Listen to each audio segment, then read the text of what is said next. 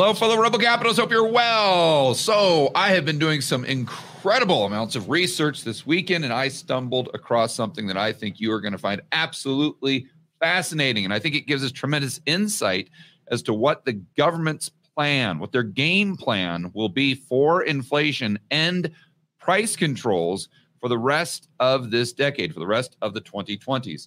So let's get right into this report from the Federal Reserve themselves. And again, when I stumbled across this article from this weekend, I was, well, you can tell I geek out on this stuff because I was like super excited. So what am I referring to? This is the 32nd annual report of the Board of Governors of the Federal Reserve System from 2023. Oh no. From 1945. That is correct. Covering operations for the year 1945. Now, you guys know from watching my videos, and I'm sure most of you watch Lynn's content or read her blog. And she has been talking about how she thinks this decade will be the 1940s all over again. I completely agree. When you listen to her arguments, I mean, they're rock solid. And so therefore, you know, I've said on this channel that that's kind of my base case as well, that we don't really see the 1970s. We see the 1940s. And even if we do see the 1970s, that inflation never goes up in a straight line. It never goes from 2 to 5 to 9 to 20 to 40 to 50. It's always a roller coaster ride, really. But I think there's tremendous value in looking at what they did, what the central planners did in the 1940s, because I think that's most likely going to be the government's playbook for the rest of the 2020s, because the reason they got their inflation in the 1940s, the reason that was one of the main reasons that was an inflationary decade is because they really created almost the exact same type, that the variables were very, very similar to the variables we saw that produced significant consumer price inflation in 2020, 2021. So let's go through this really. I'm just going to, obviously there's 140 pages here. I'm not going to go through that all, but I am just going to go through quickly the first couple pages here. The first thing that I wanted to discuss is, let's see, affects country's bank situation, outline general terms. Okay, so between June 30, 1940, on the eve of the defense program, and the end of 1945, the government raised approximately $380 billion. Of this, $153 came from taxes. $153 billion came from taxes, okay? So why is that important? Because when we're trying to figure out inflation, we've got to consider what's happening to the amount of currency in circulation. And in circulation is very, very key, because just the overall amount of currency that may or may not lead or contribute to consumer price inflation. So when the government is raising money by just taxes, well, what they're doing is they're not really increasing the supply. Now, I would argue that if we really want to get nuanced, which we should, that they would be taking savings and turning them into checking. So they would be taking money supply that currently wasn't in circulation and putting it into circulation. But I don't want to go down that rabbit hole. Let's stay focused on this specific article from the Fed in 1945. So they go on to say this was about 40%. The remainder, $228 billion, or the remainder that they did not raise from taxes, was about 60%, and that was raised by borrowing, you would imagine, by increasing the public debt. Of the total borrowed, $133 billion, or about 60% of the borrowing, came from selling government securities to investors other than commercial banks and Federal Reserve banks. And we're going to go over why this is such an important distinction in just a moment. Approximately $95 billion, or 40% of the borrowing, was raised by selling government securities to the commercial banking system. Okay. It is important to any appraisal of monetary and credit conditions to understand that borrowing from the banking system, whether by the government or others, creates an equivalent addition to the country's monetary supply. Let me read that again for you. It is important to any appraisal of the monetary and credit conditions to understand that borrowing from the banking system, whether by the government or by others, creates equivalent addition in the country's monetary supply. What we always talk about is M2 money supply. But what they're saying here is something that I say till I'm absolutely blew in my face on these videos, and especially the whiteboard videos. When a bank lends or buys from a non-bank, including the government, whether it's the Fed or not, it's going to increase the overall money supply. Now, again, is that circulation or not? That's another rabbit hole. But just we're looking at the broad aggregate. It's going to increase. If a non-bank lends or buys to another non-bank, then it doesn't increase it. So why does this happen? Because when a bank is buying something or lending money, they're creating new currency units. Those currency units did not exist before. They did not exist. Now, what's interesting is most people assume, or when I say they create currency units, they think of that as creating green pieces of paper. In other words, that once they create this supply of money, it's just out there and it's circulating for forever. Where that's not necessarily true, because when a bank creates money by lending it into existence or buying something, a security, an asset from a non-bank entity, then what they're doing is they're creating currency, but that currency needs to be paid back. And when the currency is paid back, it's destroyed. Where if you give someone dollars, if that bank were to print banknotes, and then the person pays back those banknotes are not destroyed. So the amount of money supply just goes up. But theoretically, with the banks lending it into existence, especially for productive purposes, they get paid back, then the money's gone. You just imagine if you got a home loan for $500,000 today and then paid it back tomorrow. Today, the money supply would increase by $500,000. That's in your checking account balance. Tomorrow, it would decrease because you pay the bank back and those dollars disappear. Where if they would have given you 500,000 banknotes or green pieces of paper or gold coins, you pay back those gold coins, and now the bank has them as an asset on their balance sheet, and they're going to continue to circulate. You can't destroy those. So that is a crucial difference that we have to get our head around.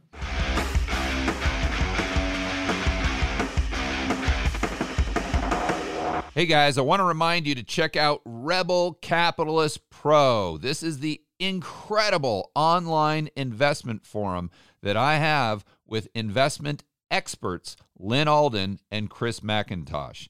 It includes professionals such as Patrick Ceresna from Macro Voices. He specializes in options. Tony Greer, commodity trading. Jason Hartman, real estate. And Brent Johnson with macro economics. If you want to build wealth and thrive in this world of out-of-control central banks and big governments, Rebel Capitalist Pro is the resource you need. So check it out today at georgegammon.com/pro. That's georgegammon.com/pro.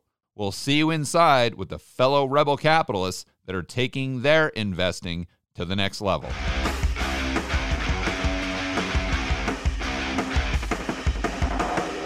So now let's get back to what they're saying here. Borrowing for individuals, businesses, concerns, insurance companies, or other sources except the banking system represents the investment of existing savings. So really, in other words, taking savings, turning it into checking, which doesn't increase because you're just robbing Peter to pay Paul. You're taking money from over here and putting it over there. So you're not really impacting the aggregate total. To the extent that the government did not finance its war program by taxation, it was obliged to borrow. And to the extent that it did not borrow from non-bank investors, it relied upon banks and thus created new supplies of money. The banks did. Okay, so now this goes on to a completely separate talking point or separate video on how the Fed's balance sheet impacted this and to the extent that it did. But I'm gonna try to stay focused here. I'm gonna save that for a completely separate video. So let's go on to say or read, and basically what they in the next paragraph, they give the exact numbers as far as how much the money supply increased, and then they go on to say that this could likely produce massive inflationary pressure. So right here they say all of these items compose an inflationary potential at the time when the supplies of goods and services available for purchase with existing funds and currently produced income is far from adequate to meet current demand. Okay, so simple. They're saying because of this process of the banking system, there was way more currency units that were created in circulation, not just in aggregate total. And because of the war that they're in, they weren't creating as many goods and services for the consumer to buy. And therefore, there's going to create inflationary pressure. What did they do in 2020? Literally the exact same thing. Exact same thing they did here in the 1940s. So then they go on to say that in order to squash this inflationary pressure, they've got to come out with targeted, smart, intelligent price controls. That's really the main takeaway here. Let me see if I can find it in this. Here we go. The government has, in fact, been reversing its creation of money by drawing down its surplus. So what they did initially is they tried two ways to attack this inflationary pressure that they themselves created, of course. Number one was price controls. Number two, to try to create a surplus for the government. So when the government has a surplus, now they're taxing more than they spend. And so they take that tax money that's in addition to this is how it works in theory, that tax money above and beyond what they're spending, and they take that money and pay down existing debt. They pay off T-bills. And when they pay off those T-bills, what that is doing is that is decreasing the amount of currency in circulation. The objective, obviously, is to decrease it by the amount that you increased it. Now, I don't know for a fact. I would be very surprised if they are ever able to actually decrease. In fact, I do know this because I looked at the M2 money supply in 1940s, and it definitely went up significantly. So they were not successful in bringing the money supply back down by running these surpluses, by keeping taxes elevated. But they were able to create these price controls, right? So again, let's remember the way they attack this: higher taxes and price controls. Okay. So my opinion, and this is why, there's another reason why it's my base case, is we're just going to see this same thing all over again, right? Because they created inflation or consumer price inflation the exact same way that they did in the 1940s. So I think that now, to be clear, I don't think that inflation goes up in a straight line. Most of you guys understand my base case is that the 2020s are an inflationary decade, but we don't have constant inflation just going up. I've been talking about disinflation on this video or this channel for a long, long time, about maybe 6 months or so, if not more. And right now, I think, we've gone from 9.1 all the way down to 3. That's pretty much what I expected. Do we go to 2? I don't know, because I think we'll probably hover around the same thing we've seen for the last year until something significant changes. So I would not be surprised to hover right around 2.53% until we get one of two things: the next wave of a deflationary pressure, such as a black swan event, a financial crisis, maybe the next wave of the banking system collapsing, the credit contraction. That is not good for prices. That puts a downward pressure on prices. But then the question becomes, what's the government's response going to be, right? That's the $1 trillion question. So most likely they're going to respond with more than what they did in 2020, and that takes you to that next wave of inflationary pressure. And when we get that next wave of inflationary pressure, I think these are going to be main talking points: increasing taxes they're going to say to redistribute and blah, blah, blah, blah, blah. And they're going to blame all the greedy capitalists for the inflationary pressures, because we know that's the only reason prices are going up. And that's how they're going to argue in favor of price controls. So, why do we want to focus on this Phillips curve? Why do we want to increase the unemployment rate when that just hurts the poor and middle class? We can just keep the unemployment rate super low by keeping interest rates incredibly low. And then we don't have to worry about inflation because we just have price controls.